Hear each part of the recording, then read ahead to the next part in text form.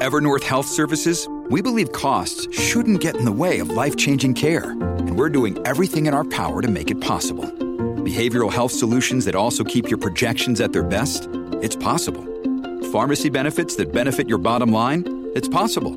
Complex specialty care that cares about your ROI? It's possible. Because we're already doing it. All while saving businesses billions. That's Wonder made possible. Learn more at evernorth.com/wonder. Why are we obsessed with presenteeism? Thanks for asking. The trend of workplace presenteeism has increased in recent years, especially during the COVID-19 crisis. A September 2020 report by RAND Europe suggested that presenteeism is mainly driven by stress, suboptimal mental health, lack of sleep, and poor financial well-being, all of which intensified during the pandemic.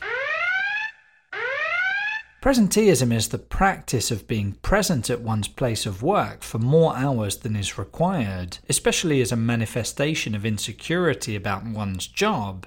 It can also refer to the practice of coming to work despite illness, injury, or anxiety, which often results in reduced productivity. The term was coined by Manchester University professor Carrie Cooper in the 1990s. How does presenteeism manifest?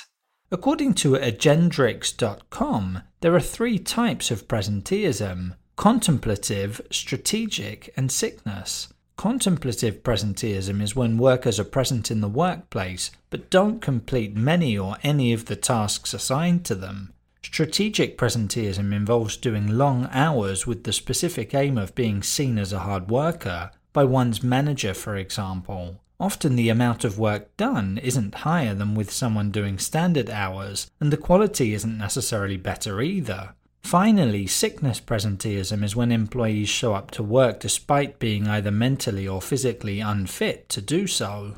And what are the causes? Several factors can explain presenteeism, and its intensity varies depending on working conditions.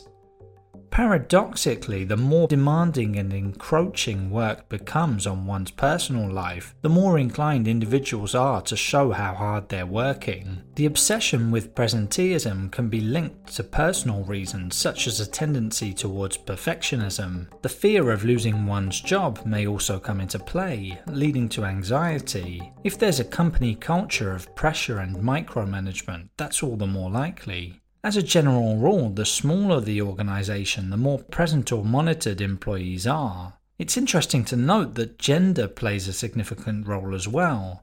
Women tend to exhibit more presenteeism than men. There's a definite correlation between the factors behind presenteeism and the causes of burnout. So it's important to be cautious and conscious that obsessing over attendance doesn't usually go hand in hand with increased productivity.